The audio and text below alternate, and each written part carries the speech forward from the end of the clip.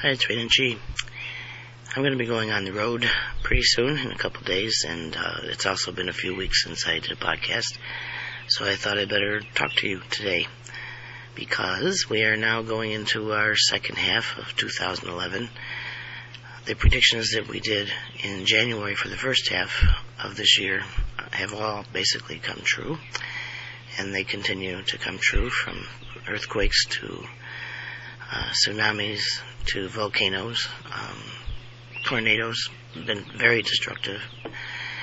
Hurricane season is now upon us, and I know from the animals, again, from the fish, the biting stingrays and the shark clusters that are growing in different places, that they shouldn't be. There should be a few, but not hundreds. That the Florida coast will be hit with a major hurricane this year, probably cross over into the Gulf of Mexico. According to the weather patterns that we've seen, which are not all natural, I would guess also that there'll be two hurricanes in the Gulf of Mexico, one that will probably go toward the panhandle of Florida, which also comes toward Alabama, Mississippi, Louisiana area. These places have been hard hit by the flooding, which we also predicted. We also said, if you remember, that things would start to happen where you'd see the signs of our evolution toward whatever the end date is. That doesn't mean the end of days. It doesn't mean that we're all going to die and there's going to be this massive bunch of bodies floating up into the air or any of that kind of stuff. What it means is that we have evolved to a point now where our energy into the planet and the planet's energy into us is clashing just a little bit, and things have to happen. Whenever you have conflict, there is always an outcome to that conflict, whether that is death to the way things were or growth from absolute change, or both. So we will be in a place where things will change, and they are changing quickly right now. So we predicted that things would happen with flooding and weather that would cause our mighty Mississippi to run backwards. And with the massive flooding that we saw starting in April, actually probably a little before that, March, we did see the tributaries and the Mississippi running backwards. It's going to straighten out, but it still hasn't, believe it or not. And we also have the Missouri River now that's flooding. We have, because of that flooding, lost millions and millions and millions of acres, in actuality, of farmland and crops, which not only feed us in the United States, but feed many countries around the world.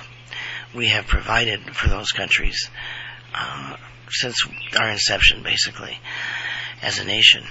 And now those crops are gone, which is causing food prices to rise everywhere and shelves to be empty in all of the countries that have economies that are underwater. And isn't that interesting how we say they're underwater? That mortgages are underwater, housing is underwater. They're not worth as much as what you paid for them. You're paying more than what you can get back for them. You can't afford to pay what they now cost, so everything is underwater. That's massive flooding. And we have the signs from real flooding, and then we have the flooding that is going on a global level. And as with any kind of thing like that, if you have flooding, then you also have famine, because you have no rain, no water, nothing that's happening to cause growth. That's the opposite, right? So we have that going on in the other countries that don't have flooding. We have famine in China. Of course, that's one of the biggest places you're going to see it, because there's so many people that when you do have famine, when you do have dry conditions where they can't make their crops grow, it affects millions of people at a time, and they ran out of food. They will run out of food in about 4 days. They've already run out. I mean, that's the date that's put on it. But so a couple million people are going to starve to death if the world doesn't come together and give them food. But, again, we don't have all that food to send to them. And would we, and would everybody else, unless they change and do things, because they're not our children. Our children will feed even if they're bad. Whenever they screw up, which we know they're going to do because they're human, we may try to punish them, and we may implement punishment of sorts to guide them to being better people, or help them to become better people. But we don't cut them off. Well, most of us don't, anyway. But we don't cut them off and let them die. So, are we treating these other countries like they are our children, or is it coming from guilt, or is it coming from manipulation, political manipulation? In most cases, I would guess the latter. We're not going to give you food unless we get something back. Which is a very long discussion about whether we should have been involved in all of that in the first place. And there are those in this country who are running for office, the libertarian isolationists, who believe that we shouldn't be involved in anything. Just trade back and forth, and if your people are dying, take care of it. And we're not going to get involved. Whew, boy, I don't know. In a country like ours that was designed and created with divine providence, that was guided by God as a chosen place, the only country in the world that is as diverse as we are, because we allowed ourselves and made ourselves and created ourselves to be the melting pot of every culture, melting into being an American, not allowing every culture to come in and be their own culture, but melting into Americanism. We have evolved from being isolationist prior to World War I to being imperialistic after World War II to being the great mother and father of all these countries, where we give food and money constantly so that they can survive. Now that all translates back to what happens in our own families. When I was growing up, we had parents that really didn't interfere with your day at all, because they didn't have to. You either worked or you played. You went to school and you played and you worked, or you went to school, did your homework, and you went to play. And it was safe enough, and you knew the boundaries, you knew the rules, and you played by the rules, and you got home at a certain time, and didn't have to have anybody yell at you because you were late. If you were late, you knew you were in trouble.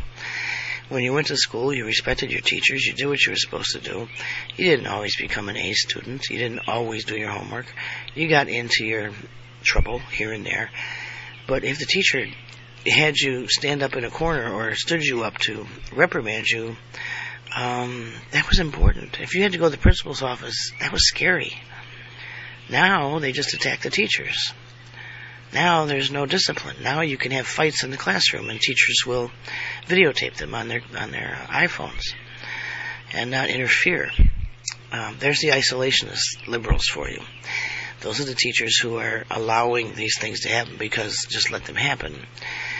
And then there are the ones who are totally right-wing fanatics who, if you are a student in their school and you don't play by the new rules that they've made up, you become a victim of the rest of the class or the rest of the school, because they will make sure that you become that victim. And the right-wing fanatics, by the way, are no different than the total left-wing jerks, because they adopt the same solutions.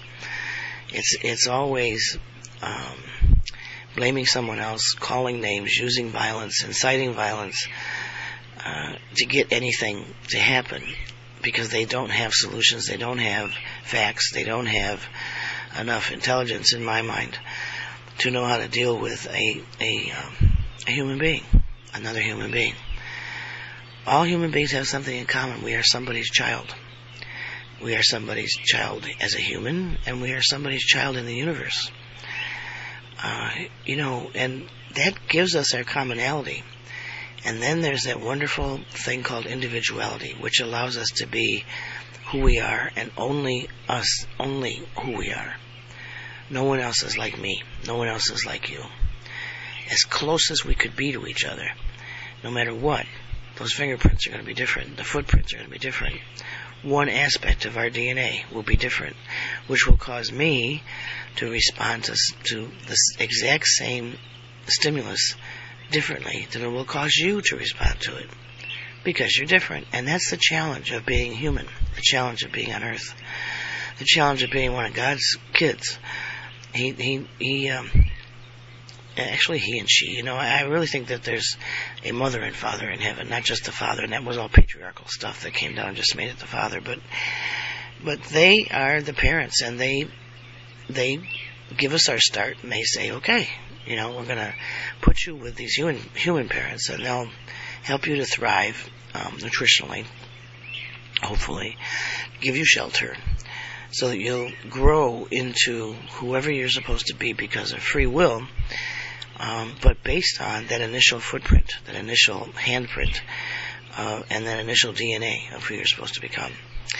And as you go through life making choices, and having choices made for you because you allow that to happen, your one of the layers of your humanity, of your humanness, will start changing.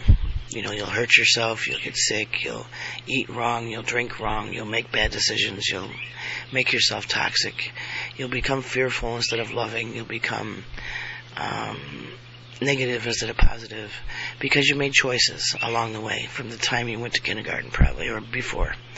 You don't have conscious choices so much in kindergarten, but you begin to form those conscious choices. You choose your friends, you choose when to rebel, you choose how far you're going to push the limits. You choose how to react after you have pushed the limits and something happens back to you or nothing happens to you. And then you continue on your path.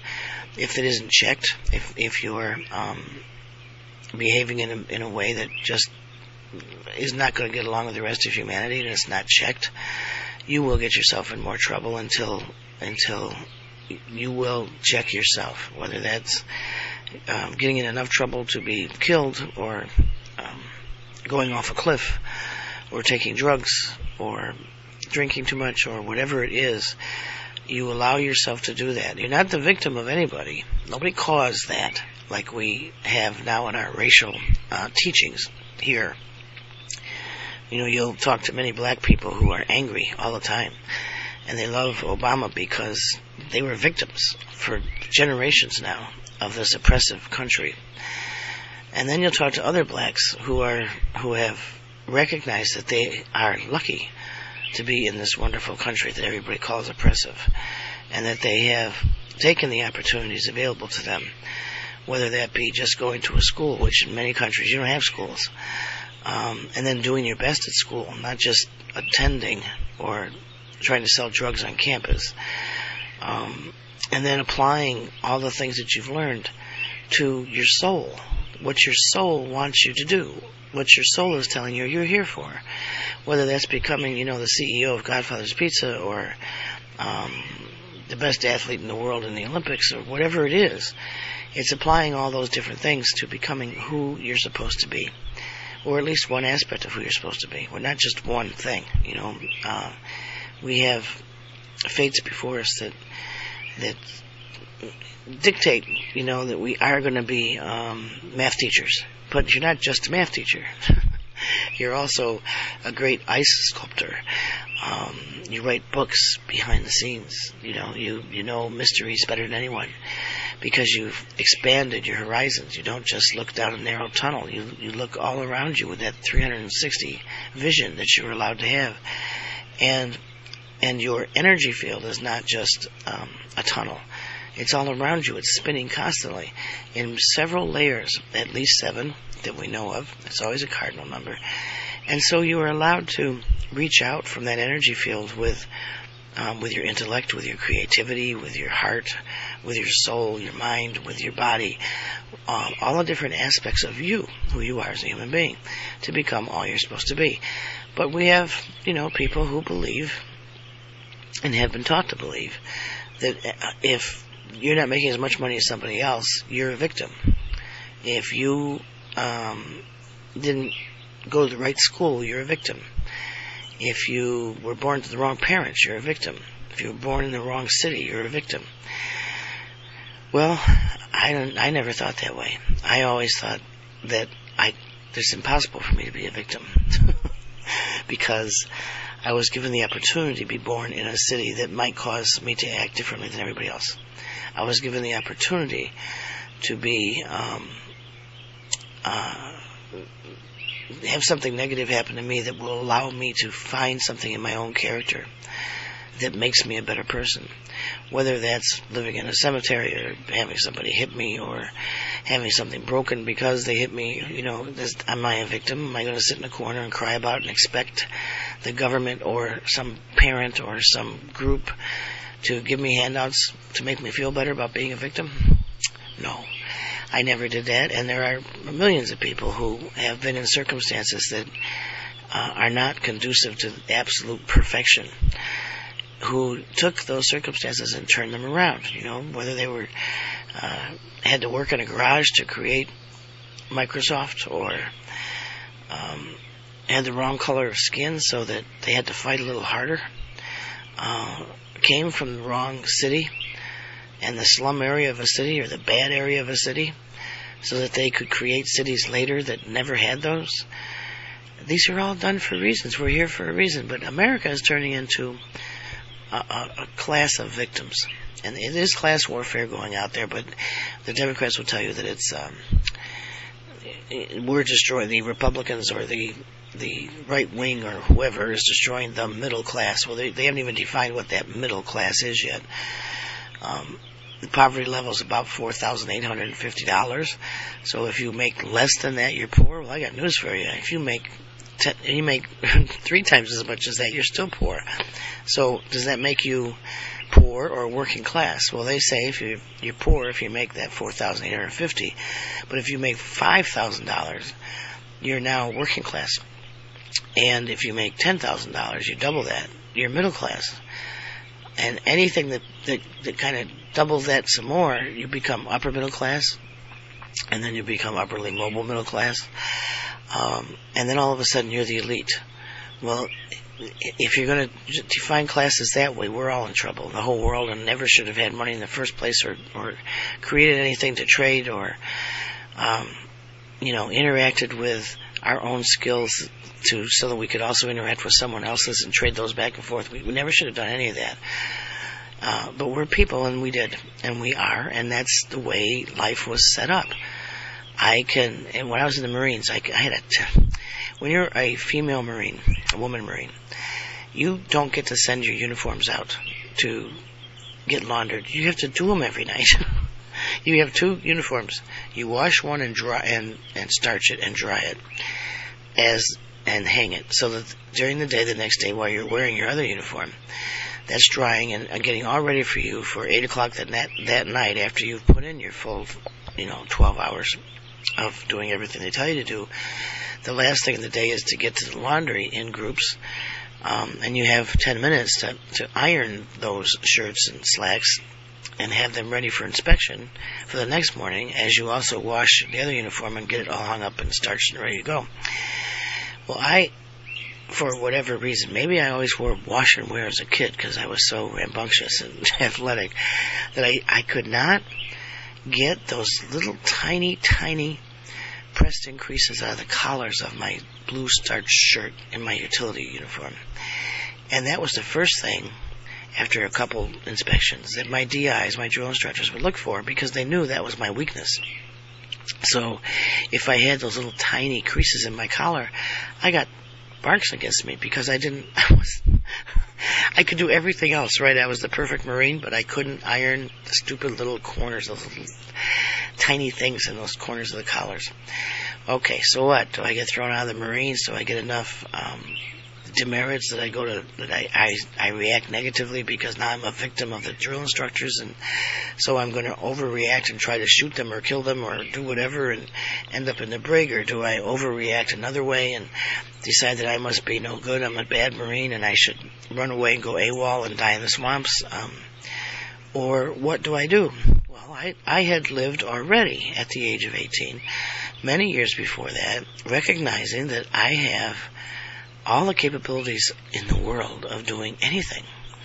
So, okay, I know I'm in trouble. I cannot, no matter what, I don't have the DNA, or I don't have the IQ or something to get these tiny little pressed in creases out of these starch collars. They're starch cotton blue collars, right at the tips. There'd be one little line showing, and I'd fail inspection. And I wasn't going to get thrown out of the Marines for anything. So I bartered. Not with the GIs, of course. But there were some people in my squad bay who could not polish shoes the way I could. They didn't know how to do a spit shine on Oxfords. I'll tell you what, those shoes were great, by the way. They were supportive. They were strong shoes. They made your feet and your back good. They were good shoes. I wish we could still find them these days. But they couldn't polish them. So I made a deal. If you do my shirt, I'll do your shoes. And so, as time went on, we found a lot of people who were in trouble who were good Marines. So but they couldn't iron those damn shirts. So we got groups of us who did the shoes, and they did the shirts and the pants, and everything was we were a super squad bay. We passed all the inspections, no problem, because we learned how to use the skills from each other and not be victims. Were there victims in our squad bay who decided to be victims? Absolutely. I mean, I think we started out with in the squad bay, I think it was 98 or something like that, and only about 36 of us graduated. A lot of them went AWOL. They burned flags. They drank shoe polish. They did everything they could because they wanted to be victims. Now, I didn't stay the victim or learn how to be a victim again for many, many years as time went on. And I think I was, I don't know, maybe my late 30s or something. And I was in another school. I have multiple degrees, and I've taken courses that have nothing to do with degrees, and I've taken, I've tried to do everything I can in this life, and I'm still going. But anyway, I was having a particularly hard time because I was working so hard at my jobs and going to school that I got overtired and undernourished and underwatered, I guess. So I'm like a bad plant that's turning colors. And walked to a store that night to pick something up. It was a short walk. It was winter in Buffalo. Ice was thick on the roadways, probably a good 3 or 4 inches thick. It wasn't snowing, but it was colder than heck. And I walked to the store in an angry way. I was just I just didn't want to deal with all the things that were going on. And I used to go for walks when I felt that way, so I wouldn't, imperil everybody else with my mood. But anyway, so I went to the store and I got what I needed, and I walked out, and I was a few feet away from the parking lot of the store, walking back towards my home. And this guy grabbed me from behind and spun me around and asked for all my money. And I was just in the right mood to look at his scarred face that was several inches higher than mine. And just, swore at him and said hell no and a few other things and made him go away from me. And I turned around to keep walking, and he grabbed me harder this time. And I was going to get punched in the face, so I really went nuts on him. You don't mess with a Marine that way, especially one that was, trained during the Vietnam War. You just don't mess with them. So I didn't hit him, but I think, I don't remember exactly because you go into this headset that you don't remember exactly, but I did whatever I did to back him off from me. And then I started back to the store, which wasn't far away, and opened up the door of the store, and I said, call 911, I got a real jerk out here. And they asked me what happened as I'm standing in the doorway, and I told them, and they said, well, it didn't happen in the store, so it's not our business. Here we go with the isolationists again. It has nothing to do with them, even though I am a customer who just purchased something from their establishment and do it on a regular basis and was in peril with the possibility of being, stabbed, shot, mangled, beaten up, whatever, for the $3.94 I had in my pocket. Their whole perspective was, you're off our parking lot when this happened. It has nothing to do with us. So they wouldn't call 911. They said, you can go to the corner and use the payphone. I look at the corner, which is the payphone at the corner, which is about another 6 feet away from their parking lot and the corner. And here's the guy who's after me standing at the payphone. Well, that's not going to work, is it? So if I closed the door. If I started walking towards my house again, which was the opposite direction, he would follow me. So I'd go back towards the store, and he'd go back towards the payphone. Well, eventually he left the payphone area, and I went towards the payphone, and I could see where he was going up the street. When he saw me, he turned around and came back after me again, so I went back towards the store. Well, this time, he decided to pick up a piece of ice, a fairly huge piece of ice, and hurl it at me as I was opening the door to the store again, and got me right in the cheek, cut the cheek under my eye, and some of the ice broke from it also splattered against the door, and went flying into the store. Well, now they could call 911 because their store was attacked. So they did. Now the guy knows that the police are being called, so he takes off up the street. I watched where he went. And when the police did show up, of course, I got in the car, and they took me back down the street to my house and asked me a lot of questions. And the other car went looking for this guy, and they found him. They picked him up. It turned out that he had just gotten out of jail, and he was acting up again. And he was staying at a halfway house somewhere up that street. So, anyway, they let me off, and I had a good friend who was a very mellow person. And I called her up. I said, Karen, this is what happened to me tonight. Now, I know that this happens in cities, and it happens to people all the time. But why did it happen to me? So we had a little talk, and she said, you know, what you did is you walked up that street to the store being a victim in your mind. You believed you'd been a victim of whatever happened to you that day. And what you did is project that energy out so that this guy thought you were a victim too. He picked up on it. I said, there's a victim. And you flashed that neon sign and said, yes, I'm a victim. I'm a victim. And so he followed through on your energy, which you then reacted to in the only way you can to survive. And I said, so I was really the cause. Well, yes, I mean, his causes are otherwise. What made him be the kind of person who would attack victims? That's a whole other story. The important part was, why did I become the victim in the first place? Because I allowed myself to see myself as a victim of the circumstances of that day, rather than looking at how I could change whatever happened that day and not be a victim. So anyway, I think I told the story once several years ago on a podcast, but I'll shorten it up a little. I was called in a few weeks later by a police chief friend of mine, and asked if I was going to come in and press charges and do all this kind of stuff. And I had thought about it, and I said no. And of course, they thought I was crazy. And I said, no, he spent, these last 3 weeks in jail or whatever, how long you've had to pull him back and forth because of his parole, I don't know. But let him go. And so they had to. And now, am I being liberal or am I being conservative? I think I'll leave that up to you to decide.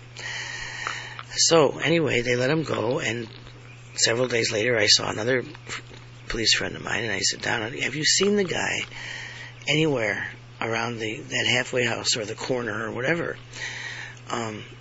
who attacked me? And she didn't know for sure, but she thought she had, so I went looking for him. And I found him, talking to a bunch of other people on a corner. And I walked up to him, and he didn't recognize me, of course, because I wasn't in victim mode. The energy wasn't right. He didn't ever look at my face or know who I was. But I tapped him and stepped back, and I said, do you remember me? And of course now he's defensive because he doesn't remember who I am. So right away I could see his fist clench. And I said, I showed him my cheek that had healed, basically, but the little scab that was there. And I said, do you remember doing this? And now he's even more defensive. And I said, no. I said, I'm not here to attack you. I'm not here to condone what you did. I said, I'm actually here to forgive you. Well, he didn't know what to do with that, and you could see his face look at me like I was from Mars. And I said, again, I want you to understand, I don't condone what you did. Your actions, based on whatever the cause of your actions is not acceptable to me. And I would not allow you to do it again. but I also will not allow myself to be put in that position with you again. And I put my hand out, and I shook his hand. And I said, I forgive you. Well, and I walked away. Now, that sounds arrogant to some people. What are you doing forgiving him? Well, it was that and forgive myself, or set up another scenario, which is what happens in this world so often. Several weeks later, we were at a party or something, and Donna, my police friend, was there, and I said, Donna, do you see that guy anymore? And she goes, yeah, I don't know what happened. He does all this work at the mission now for people who are homeless and for people who are getting out of jail and in that halfway place of becoming, citizens again. He does all this work with them, and he hasn't been in any trouble. And I just smiled. I didn't tell her why. I just smiled and said, good. It's better than being in jail.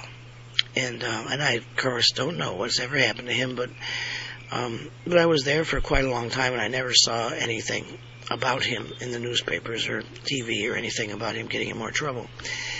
But what I realized, and of course learned from that, is how easy it was, in many ways, to be the victim, and how much easier it was to not be, if you come from the right place, if you find the cause of what's going on. That's why I wrote the books I did and named them the way I did.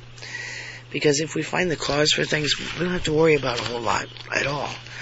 We don't have to worry. I mean, we can be, we have people who are victims of addictions. With drugs, they're on antidepressants. And they blame their depression on everybody else. Now, you know how Obama blames everybody else for everything. That's a very progressive, liberal, communist way of dealing with the world. Everybody else caused you to be where you are now, or to feel how you feel now. You had nothing to do with it. You don't have to take any responsibility whatsoever. But you'll be a hero if things happen to turn out. Whether it's the killing of bin Laden, or because you finally sold 10 electric cars, or whatever, or you played your 71st round of golf, you'll be a hero. And everybody will bow down to you and want you to do more for them. But first you got to blame everybody. And we do that on that microcosm level of us as individuals. And then we do it in families. We do it in neighborhoods. We do it in races. If you're black, everybody caused you to be oppressed all your life. And that's why you didn't do well in school. And that's why you didn't want to go to school. And that's why you don't want to work. And that's why everybody oppresses you and you can't get the right jobs. And you don't make as much money as Whitey does. And the Hispanics are making more money than you now, and then it's the male-female gender thing, and women are making more than men, or men are making more than women, so the other one, whoever isn't, is the victim. We used to play games as children, and we played baseball, which, our president has never played, and football, and things like that. When you lost the game, or when you couldn't get a hit, or you didn't get a home run, you weren't a victim. You practiced and you did better. And when you did get the hit and you did get the home run, you were filled with joy because you made yourself better. You were working at becoming all you could be. It was wondrous, to be Casey at the bat. Finally, though, get the home run. And that home run, it's called home run. The words we use, home run. Did you strike out? How many times can you strike out? You can strike out over and over and over again, as long as you keep going to bat. Well, we're living in a country now that if you strike out 50 times in a game, which you can't, you can only strike out so many times if you rotate correctly.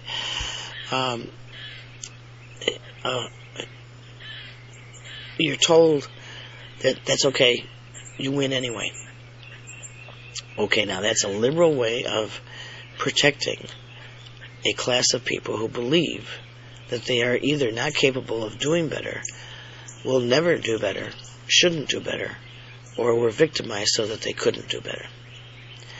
Rather than getting up to the plate with them and showing them how to hold the bat and helping them set their stance.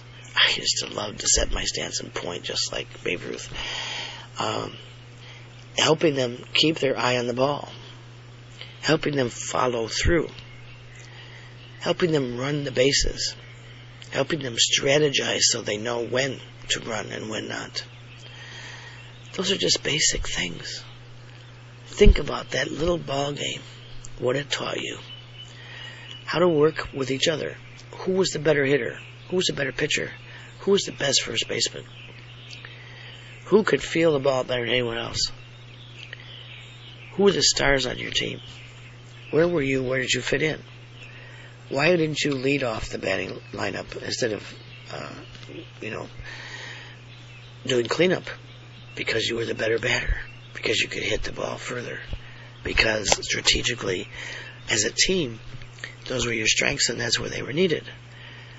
Now you transfer that baseball experience or that football experience, same thing. I don't want to go through the whole thing about football, but the team spirit that you learned in school and on the playgrounds of your life, translate that into now you're older.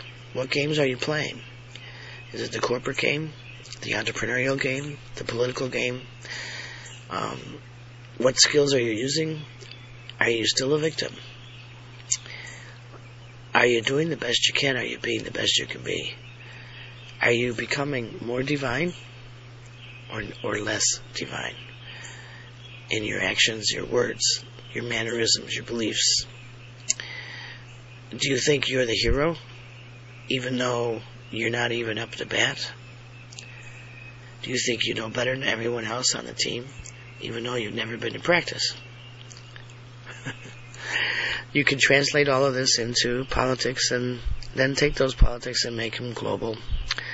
We're in a lot of trouble globally. You know it. I know it.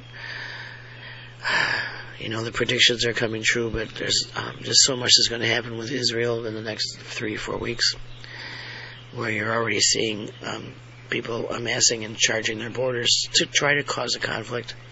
And people were killed yesterday, and there will be bigger conflicts because we are in a world where those who are not from Israel or who have been so-called displaced by Israel, and we've gone through what wars are before, so you can listen to this podcast another time, now feel oppressed by Israel, and they are victims of Israel, so they're going to respond as victims and attack and destroy Israel. We have global politicians, including the President of the United States, who believes that his people are victims. And they've always been victims of capitalism. Well, capitalism worked. That's what allowed the world to become prosperous in the first place. Socialism did not work. And that's what is allowing the destruction of many European countries now. So, which one is bringing us closer to divinity?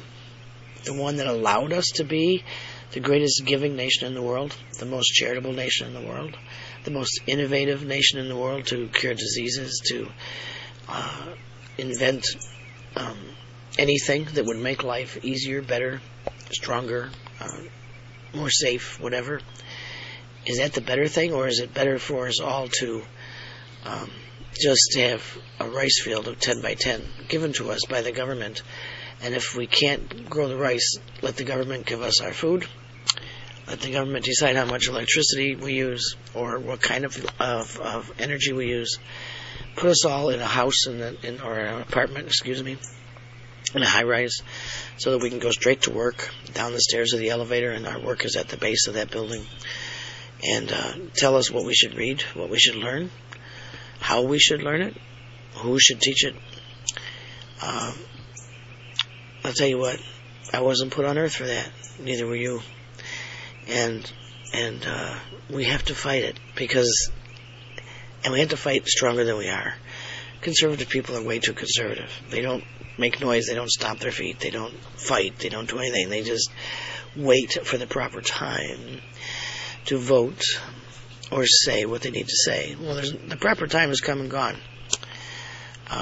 We need to be doing a lot more to fight this because our country's being taken over. And what that means on an international level, for all of you from China and Japan and Australia who listen to me, and those in Europe and the military guys, thank you. But for all of you who listen to me other places, our fight is your fight for freedom. We want to help you, but you have to help us. You have to know that we have been a part of your life and that you've wanted to be a part of ours, even if you can't get here yet. But you wanted the American dream. What that dream is freedom. The freedom to be all you can be, as long as you follow the rules.